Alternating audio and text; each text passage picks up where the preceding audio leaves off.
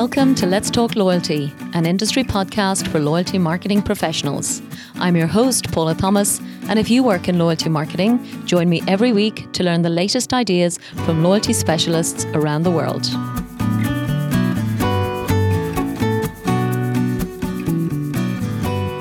So welcome to episode 67 of Let's Talk Loyalty. And today I would like to introduce you to a lovely lady speaking to me from Indiana, United States, by the name of Ali Cudby. Now, Ali has a number of claims to fame. First of all, she's the managing director of a marketing agency by the name of Alignment Growth Strategies, which she will be telling us all about. She is also a best-selling author of a book she will be telling us all about. And her third feather in her cap, she is also adjunct professor at Purdue University in Indiana. So first and foremost, Ali Cudby, welcome to Let's Talk Loyalty. Thank you. So glad to be here. Great. And I think I didn't do justice to your company. I think you're a full business agency, business growth agency. Is that a better description than marketing agency, Ali? It really is. When people hear marketing agency, they think websites and branding, and we really focus on helping companies align for growth, looking at their customer experience and how that plays into the employee experience. Perfect. Thank you. And apologies for saying it in the way that I'm used to talking about so many marketing agencies, but this is very different. The other thing I think which is very different about our conversation today, Ali, is that you focus on what I call SMEs and what you call SMBs. And we're both smiling as we're saying that, because I think we were talking about two completely different things when we first met each other. So for the sake of the audience, I will explain that Ali specializes in small and medium-sized businesses, which I call small and medium-sized enterprises. So that's, I think, a very different topic for discussion today on the show, and one that Ali brings years and years of experience to. So Ali, as you know, I always start the show asking about our favorite loyalty statistic. So without further ado, tell me, what is your favorite loyalty statistic? So this one comes straight from my book, Keep Your Customers, and it is from the firm Zodiac Metrics. Okay. And the statistic is that up to 20%, only 20% of first-time buyers will make a second purchase. So only 20% of those first-time buyers actually buy again. And first of all, it's just kind of an outstanding number. Sure, it totally is. And I'm sure it varies hugely by sector, Ali, and we don't really need to get into the nitty gritty. But I think it really provides laser focus, particularly for smaller business, that you really have to nurture those customer relationships. And I know that's exactly, as you said, what the book is all about. So, where do you start from with, as you said, a staggering number like that? As you know, most of the audience listening to this show, many of them run very big companies, Ali, so they might run loyalty programs for, a telecoms company or a bank. But I think what's often missing is just this focus on loyalty as an emotion. And I think that's what I like about your work. It's, really going back to basics. I know you have a framework you're going to talk us through, but tell me, really, what is the starting point for creating loyalty with customers? The starting point is creating a sense of connectedness between your company and your customer. And this is the part that gets missed so often. And it is the critical piece. When people feel seen, heard, and valued by organizations, they stay. And when people don't feel seen, heard, and valued by organizations, they are much more inclined to leave. And yet, what we see is that companies, and this is true even more so in large enterprises, they focus so much on the automations and the technological solutions. And there's been this movement toward having tech solve problems, but tech cannot solve for connectedness. For sure. And so loyalty programs can be great. But if customers end up feeling, and it really is a feeling thing, if they don't feel like they're being valued by the organization, then they leave. I had an experience just last week with a retail company. This is a global company. And, I actually really like the company a lot and have shopped them on multiple continents. And I bought something, and before the package had even arrived, they offered it at 25% off. And so I emailed customer service and said, hey, I don't want to have to go through the rigmarole of returning it, repurchasing it. That seems silly. Can you take care of this for me? Yeah. And they made me jump through hoops. And then I got conflicting messages from their customer service support saying, sorry, tough noogies kind of, once you buy, it's final, the price is final. And it says so on our website. And I had to go back and say, look, wow, I have purchased from you so many times in so many places. Are you really going to make it this difficult? Sure. And then finally somebody said, okay, fine, we'll credit you. Why would they make that choice? It is so customer unfriendly. And like I said, this is a retailer I genuinely like. Yeah. If I had one of their outlets in my town, in the city where I live, I would shop there a lot, but I don't. But they make online purchasing so difficult that I buy much less frequently. And this experience was so frustrating that I don't know how much I want to go buy from them the next time I'm in a town where there is a store. Yeah. So, and I'm telling the story. Sure. And so the multiplicative effect for a company is not something they can easily calculate. This is one just small example of how this works. Totally, Ali. And if you were the type of person to name and shame, then this podcast could become very embarrassing for that company, which I know you're not. However, in a more private environment with your friends and family, I'm sure you're comfortable naming and shaming, because we all do that because we want to prevent people from experiencing disappointment like you've discussed. And I did see you talking about this on LinkedIn, again, in a very generic way, Ali. So I can see it's really struck a chord with you. And I liked the way you framed it, because you opened by saying, if the customer brings this to your attention, what should you do as a retailer? And you invited particularly retailers to come back and comment. And I think we're all in business. I think we all recognize that no retailer is going to go and send an email out going, to every customer who's even unaware, here's your money back. That would be the other end of the realistic expectations. But I think when you self-identify with, this is something that has disappointed me, and it might be something completely different for another customer, but clearly you are a loyal customer. And if you say, look, it's going to cost, $10, $20. I don't know what the pricing we're talking about is, but here's a way to really make me appreciate you because I feel hard done by. Why would a loyalty mentality not kick in that scenario?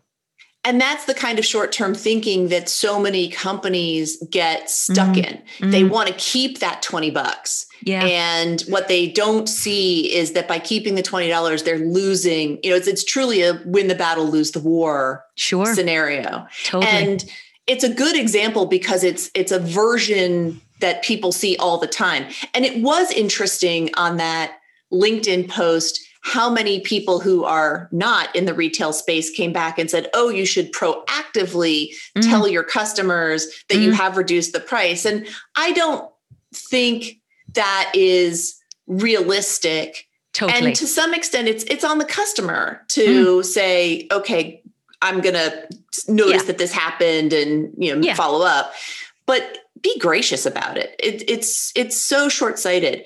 Yeah. But here's the flip side that I will say is that in any company, there are customers that are your super loyalists and the ones that I call in the book, your lucrative loyals. And these are the very, very, very small number of customers that are not only buying more, but they are driving referrals, they are engaging with your company. And for those, you don't have to have the same set of rules. And so there might be a time as a company where it is strategically valuable to say, for the sake of $20, I'm going to proactively tell some of my best customers and just say, hey, we've taken care of this for you. Yeah. And those times when companies do that in some way, shape, or form, hey, we noticed such and such, we're just going to go ahead and take care of that for you. Wow. Yeah. That's really valuable. That happened with me. And it was GoDaddy, and they actually came back and adjusted a price downward for me. Wow. And I was shocked, really shocked. But I'm seeing smart companies do this more now. Yeah. And it is a great way to build on loyalty. Absolutely. And you know what it also does, Ali? It's the fact that it's so unexpected, because again, so much of the work we talk about in structured loyalty programs is we're setting expectations, then we're looking to exceed expectations, we're looking to build those connections. So any opportunity to stand out with something that has a bit of a wow factor, no matter how that arises, I think what I'm hearing is that there is an opportunity to empower the staff to really go and say, okay, here are our true fans, our super fans, or our lucrative loyals, as you've labeled them. I like that. And really give the staff an opportunity to treat them differently in a practical sense on a day-to-day basis. Or a not day-to-day basis. I mean, so there's the ongoing part where you say, absolutely, these are our people and we're going to take extra special care of them. But then there's also something that I call these random acts of celebration. Lovely. And in those instances, you make a point of doing something that is completely out of the box and completely beyond the norm. And there's a great story about it. There's a guy named Peter Shankman, and he's also in this sort of customer loyalty space. And he's also a prolific tweeter.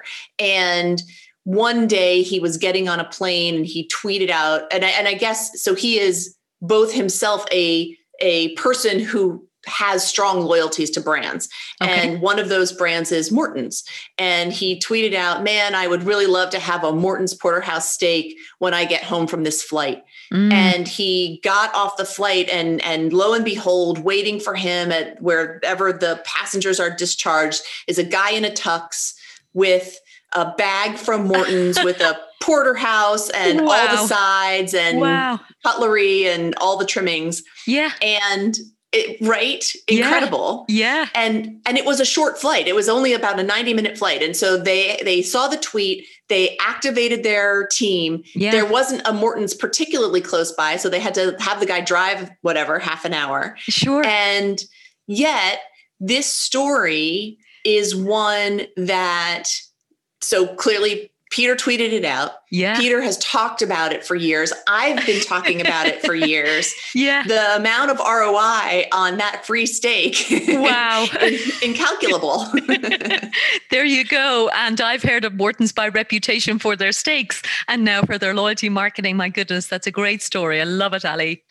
And actually, I was reading through a lot of your own articles, and I think what you're talking about really embodies this lovely principle.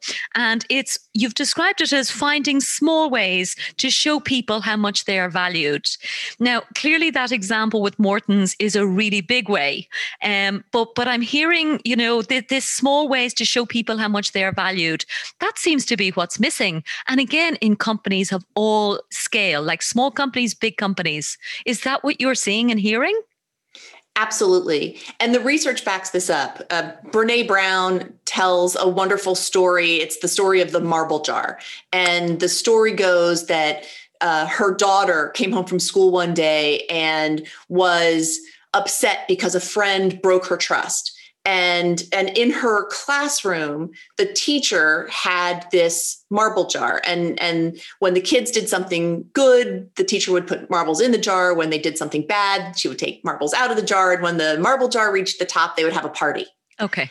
And so Brene Brown, talking to her crying daughter, says, trust is like a marble jar. And when you engage with somebody, when you meet a friend, you build trust. And over time, when they do something that builds trust, you put a marble in the jar. When they do something that breaks trust, you take a marble out. And it's really only when the marbles get to the top of the jar that you have trust. And she goes on to say that when she started thinking about this concept of the marble jar, Brené really thought that it was going to be the big things that built trust, big acts of generosity. And what she found was that actually it was small acts consistently over time that built that trust. And the same is true with customers. It is not always the big moment that creates trust. A big moment can create an impact. Of course. But it is the small, consistent actions of engagement over time that build sustainable customer trust. Absolutely. Absolutely. And that's very well said. And I love Brené Brown. I'm sure you've, read all of her books and listened to her podcast actually now as well. She's podcasting. So I must take a look for that particular story. And I know what you mentioned to me as well, Ali, that you see even in small companies, which actually I have to say surprised me, because this is an issue that definitely happens in big corporations, in my experience, which is that it often becomes very siloed. And particular departments, for example, become laser focused on acquisition. And very often they forget to nurture those customers once they land them. And to me, the benefit of a small company actually is usually, I thought, that they had that the other way around. But you're telling me you're hearing that there's still this laser focus on acquisition in smaller companies. In smaller companies, the focus is on acquisition, and then the expectation is that the authentic nurturing of customers is going to carry the day.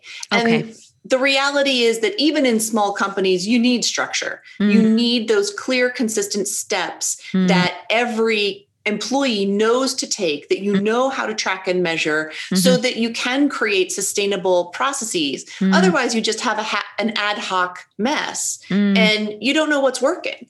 So for companies that want to grow and truly extend those customer relationships and see the value showing up in their revenue, you can't just have nice people doing nice things. You have to have a structured process. Okay. Well, that's a perfect segue into telling us what is your structured process? What do you train and coach and teach in terms of alignment growth strategies in your own book? Yes. So alignment is spelled with alignment, MINT, because it aligns to the MINT method that we use to help companies grow. Okay. And so MINT is, of course, an acronym. Of course. So, of course. So the first thing that we do is we map the existing landscape, because you have to know what's going on in your organization in order to be able to identify where the opportunities are and where the challenges are. Sure. And then identify where you're aiming. One of the things that we do that is unique and incredibly helpful is we create with companies a customer-facing mission statement. Because if you think about the concept of the mission statement, it is always about the company. My mission, my vision, my values, and it's very me. Yeah. But really what companies need in order to activate the mission more effectively is something that every employee can use together to engage. Yeah. And so there's a great case study in the book from a company that is actually local here to Indianapolis called Cluster Truck. And I always have to be very careful and enunciate clearly. I can hear that going badly wrong at some point. Yes, I always say it like there's this company called Pause, Cluster Truck, and especially on podcasts. Hilarious. Oh my goodness. Wow. Tell us about Cluster Truck. So it's a really interesting company. It is effectively a virtual restaurant that delivers. Okay. And so they have their own menu. It's completely vertically integrated. They actually have relationships with local farms in all of their locations across the country. They cook all the food in their own kitchen, and then they hire their own delivery people who are true FTEs. So it's not, they're not gig economy employees. Okay. And they deliver the food. Okay. So they control the entire spectrum. And when the company and their food is actually very good. And when they launched the company, the CEO went to the kitchen and he said, "Don't ship maybes." And what he meant by that was if there's a meal that just doesn't come out quite right, or if it sits too long, then don't ship it out. Don't ship a maybe, throw it away and make it again. Wow. And what happened in the company over time is that idea, that notion of don't ship maybes became a mantra that extended beyond the kitchen. Yeah. So if you need to hire somebody and you really need to fill a seat, which of course we can all relate to, sure, and you have a candidate sitting across from you who's just okay, well, don't ship maybes. Sure. And it became this guidepost for everybody in the company. And, truly thinking about the customer in a more expansive way, if everybody in the company is aligned to serve the customer at their best and highest level, then that means there can't be maybes. And so that is the story in the book. That's the case study that illustrates this idea of this bullseye, this customer facing mission statement. And that is one of the key pieces of what we do. Yeah, I love it, Ali, because there's genius in its simplicity. And as I said, this audience may be very different to who you normally advise. But if there was one thing I would want for most of the companies I would work for, it's to agree a customer-facing mission statement. Because I do tend to glaze over when the internal workshops are happening about how great we all feel and, what we're all going to say we're going to own up to doing. But if you're going to truly hold your colleagues accountable, then actually it does have to be visible to customers. And it doesn't matter what kind of company you are. So I think that's absolutely incredible. It also gives employees an empowerment factor, because if they can tie their decisions back to this bullseye, then it empowers them to act. And companies have to be okay with that. I mean, that's part of the give and take of having one, is that leadership says, this guides your actions, this guides your decisions. It's one of the reasons that I always say that your mantra, your bullseye should not be the customer is always right, because it's just not true. And especially nowadays when customers seem to want and expect more and unreasonably so. Sure. And second of all, it is not a standard that almost any company is willing to adhere to. Sure. And so you're setting your employees up for failure by setting this standard of the customer is always right. I think that whoever introduced that into the lexicon has done a great disservice to customer support and customer experience. And I think it's probably, in my experience, it's just quite dated. I feel that, maybe when that emerged in business thinking, it might have been 40, 50 years ago. That's my sense on it. And it was probably true at that point in time in order to create this awareness of the value of customers. But I agree, its time has come to pass. So we're definitely moving forward, and we're holding ourselves accountable to our mission statement with our customers. Yes. So tell me, what is the next stage then in the process in terms of how you build a growth strategy? So the next stage is to navigate your path. So we've mapped our landscape, we've identified our bullseye, now we're navigating our path. And this is really creating the playbooks by which the organization engages. And so that's going to vary a little bit based on the key steps in the path, but whether it's, really understanding and nailing your welcoming and onboarding, what are the key inflection points that a customer is going to go through. And that's going to differ a little bit based on industry. So a company that is working on a sort of renewal basis is going to have a different cadence than a retail company and that kind of financial services, that kind of thing. Sure. And then that we do both looking at it from the standpoint of the customer side of it, but also the internal training side of it. Because what often happens in companies is that you create all this great stuff that you're going to do for the customer, and then companies shortchange the integration inside. And you end up with a flavor of the month initiative because the people who happen to be there in the moment that it gets rolled out with all the fanfare and the swag and whatever. Totally. Great. Yeah. But it doesn't get reinforced enough. The internal customers, the client, the employees don't get the support that they need to be successful. Management is frustrated because, by God, they told them what to do. Why aren't they doing it? Sure. But your employees, and especially your customer support employees, aren't thinking about strategy and marinating in opportunities for growth in the same way that the people at the top are. And so, it all fizzles out and then everybody's frustrated. And so we really focus on that, making sure that both sides have the opportunity to be successful, the customer and the employee. And then finally, that sort of feeds into the last piece, which is to transform the results. And that happens by making sure that this becomes living inside of the company and truly knit into the fabric of how companies operate. Okay. And it's a lovely, again, simple framework, where I can see that it's applicable across so many sectors. But you did mention particularly renewal-based businesses, which in my jargon, I would call subscription-based companies. And we talked off air, for example, that this is really a popular and very well-known business model in certain sectors like software, for example, or Netflix. We're all very familiar with our recurring payments. But actually, I think one of the big dramatic shifts, I think for me, certainly in 2020, has been, physical goods being offered on this subscription basis.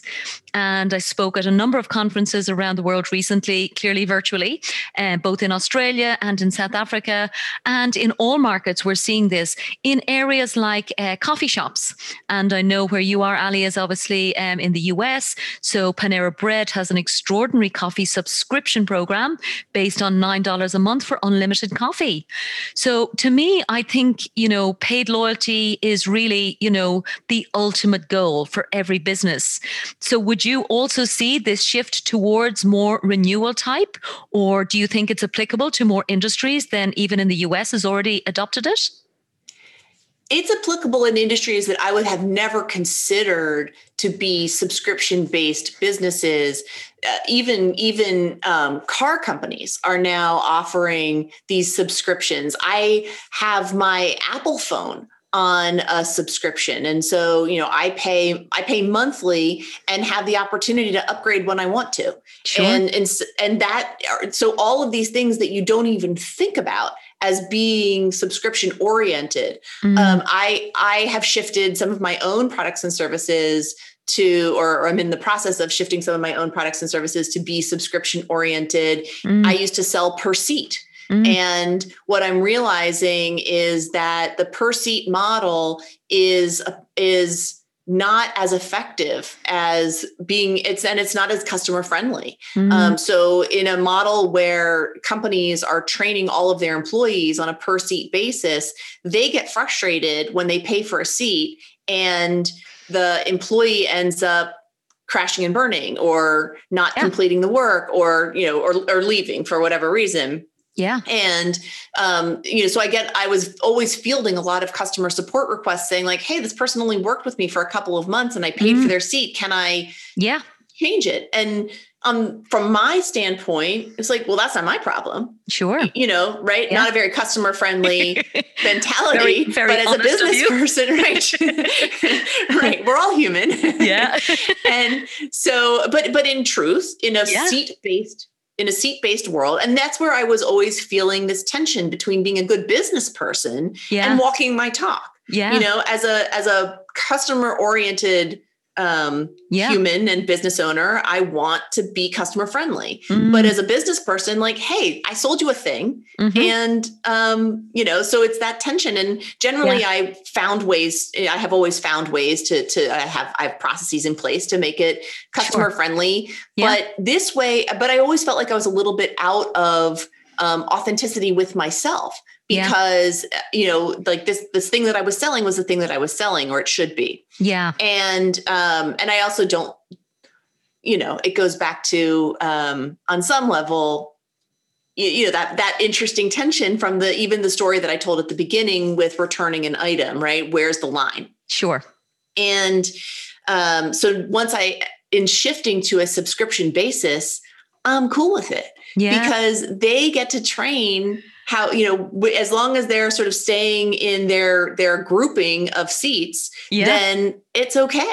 Yeah. And so it makes it better for them. It makes it better for me. And what I am guessing is that in the long run, from a revenue perspective, it's going to work better it's going to work better on my side, and I'm going to be serving at a better level. So subscriptions and finding ways to do this well is an incredible opportunity. And I do think that companies were willing to stretch themselves in 2020 out of necessity. Yeah, absolutely. Yes, I heard a term today called the permanent pivot. So I'm hearing that's exactly what you're doing in order to remain in alignment. Dare I say it? But it also reminds me of something a friend was saying to me, and she manages a big group of people, and she's a very dear friend, and she was coaching an employee who again was managing people, and this employee of hers was saying, "Look, I need to figure out a way to stop showing frustration to my, to my own team." And my friend was kind of going, "No, actually, you need to find a way to just eliminate that frustration. Like, there's probably a better way. Let's not try and mask our humanity. Let's not pretend we're not upset." So that's what I'm hearing actually with your, dare I say, permanent pivot, that you have found a better way to feel authentic and to feel good about what you're doing for your clients. It's so true. It's absolutely true. And had I not, had 2020 not happened, I might not have even investigated this. Yeah.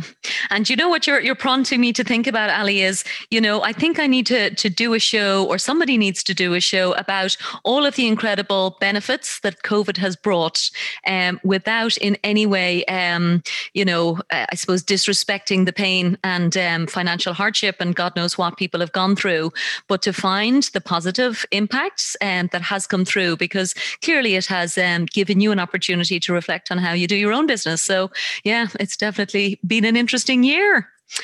There was just a couple of things I wanted to ask as we come towards the end, Ali. There was a particular case study by a company called Soapbox, which I know you've mentioned on LinkedIn a couple of times, is a favorite of yours. So I'd love to just give you the opportunity to maybe share that story with our listeners. Sure. So Soapbox is a great example of a company that had amazing opportunities, and almost lost everything because they didn't listen to their customer. Wow. And so they started out. So Soapbox is a company that makes soaps and shampoos and other personal grooming products. And they are a company that is driven by a social mission. So for every product they sell, they donate a bar of soap somewhere in the world that is a place that's in need. And I'll just say this on behalf of Soapbox.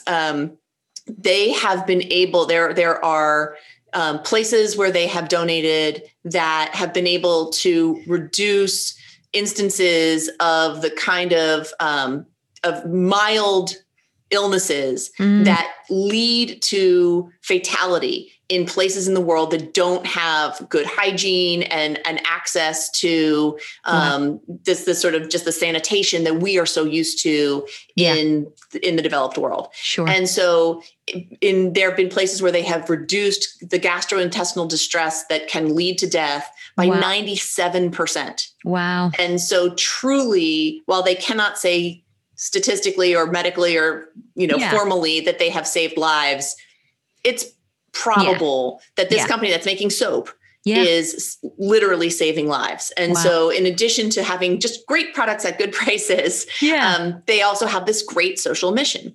So when they launched, they focused all of their energy and all of their marketing on trumpeting this social mission.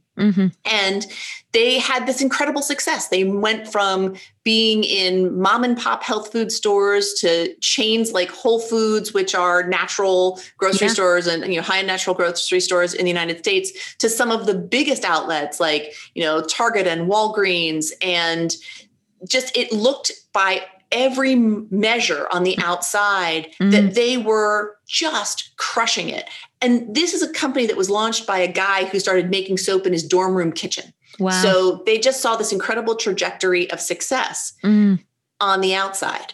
Okay. But what was actually happening inside of the company was no customers were buying the product. The buyers for the retailers were thrilled to stock them because they loved the social mission and they loved the idea that they were able to do good by putting these products on the shelf. Okay. But because the company had focused so much on their social mission, they essentially ignored their customer. And so the packaging was terrible, not at all appealing. Okay. And so nobody even got the opportunity to appreciate what it was that they were doing because they never picked the product up off of the shelf to look at it. They didn't smell it. They didn't try it. They didn't see the social good. Yeah. So all of the advice that this young company got to, trumpet their social mission was bad advice because it missed the mark with that essential moment of a person is standing in front of a shelf. What are they going to pick up? Sure. So when they finally took that step back and reevaluated who their customer was and what they wanted and shifted the packaging and their scents and everything else to reflect what this customer wanted, things blew up. And the company went gangbusters. And so when I first interviewed the CEO, David Sibnick, for the book, he said the research showed that if we made this change to the packaging after we completed the rebrand, that we would grow by 250%. And we did. So that was the first, when I interviewed him for the book, it was 250%. And we did. When I interviewed him for the book launch, we had grown by 500%. Wow. When I talked to him recently, they had grown by 1,000%. Oh. So just that one, going back to what we talked about earlier, it seems like a small change, but wow, what a big impact. Brilliant. It's a gorgeous story, Ali. And I will say you're a great storyteller. So thank you for sharing that. Thanks. And it really proves the point, actually, because, again, all of us in the loyalty industry are frequently seen as the panacea that can address all ills in the company. And it's not the responsibility of the loyalty program, even if it's something with such integrity, as you've talked about there, of a social mission, to fix the basics, So it's fundamentally got to start with a great product and then a social mission. I know Tom's Shoes, for example, is another very famous American example of, putting shoes on people who wouldn't otherwise afford them. So I love the loyalty that's built into that business. And I'm super happy to hear how successful they have been. So thank you for sharing that story. The final question I had then for you, Ali, was you use a term quite a lot I've seen on some of your work about this idea of hidden revenue. And I have no idea what you're referring to. So you'd better enlighten me so we can understand where's our hidden revenue. So when we look at revenue, when companies look at revenue, they tend to look at the dollars spent by customers, which makes sense. But they're really undercutting the true value of a customer by only looking at the revenue that they bring in the door. The value of a customer, the true value, is not just the revenue, but also the value of referral and engagement. So revenue, referral, and relationship. Love it. Yeah. If companies do not have a process in place to systematically capture referral and the offshoot revenue that comes from that referral and credit the original customer with that additional revenue, then they are missing the true value of that customer. Yeah. And same with engagement. So there's direct and indirect revenue. And the indirect revenue is the hidden revenue. And oftentimes worth many, many times more than that initial direct revenue. Absolutely. And probably the least acknowledged. And well, actually, to your point, probably the one that we're least aware of, certainly tracking the least amount. And I'm probably overly generalizing here because there are some businesses that do it very well, maybe digitally led companies. But I think you're absolutely right. The vast majority are not capturing it and attributing it back to the original source, and then acknowledging that person, because obviously there's a relationship building opportunity to go back and say, thank you so much for that referral. We really do appreciate it. And I've often said that I think the biggest missed opportunity in driving loyalty is just remembering to say thank you. So I love that model, revenue, referrals, and relationships. So really definitely going to be thinking a lot more about hidden revenue as we go forward. I think that's everything I had on my list of questions, Ali, for you. Was there anything else you wanted to mention before we wrap up?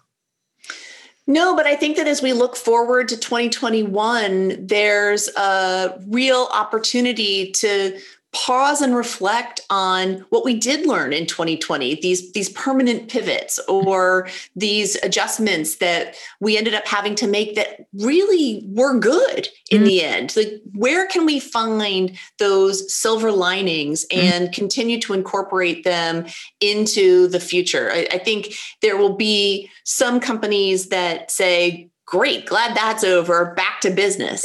And that's going to be selling themselves and their employees and their customers short. So what can we keep and continue to expand upon in 2021 and beyond? Okay, it's great advice, Ali, like everything you've said throughout the whole interview.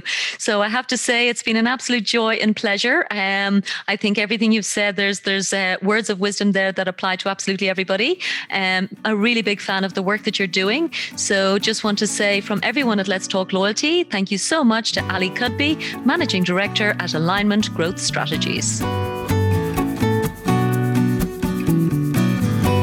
This show is sponsored by The Wise Marketeer, the world's most popular source of loyalty marketing news, insights, and research.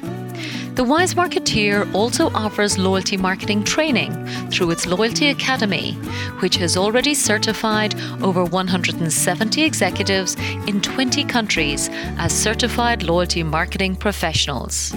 For more information, check out thewisemarketeer.com and loyaltyacademy.org. Thanks so much for listening to this episode of Let's Talk Loyalty. If you'd like me to send you the latest show each week, simply sign up for the show newsletter on letstalkloyalty.com and I'll send you the latest episode to your inbox every Thursday. Or just head to your favourite podcast platform, find Let's Talk Loyalty and subscribe. Of course, I'd love your feedback and reviews, and thanks again for supporting the show.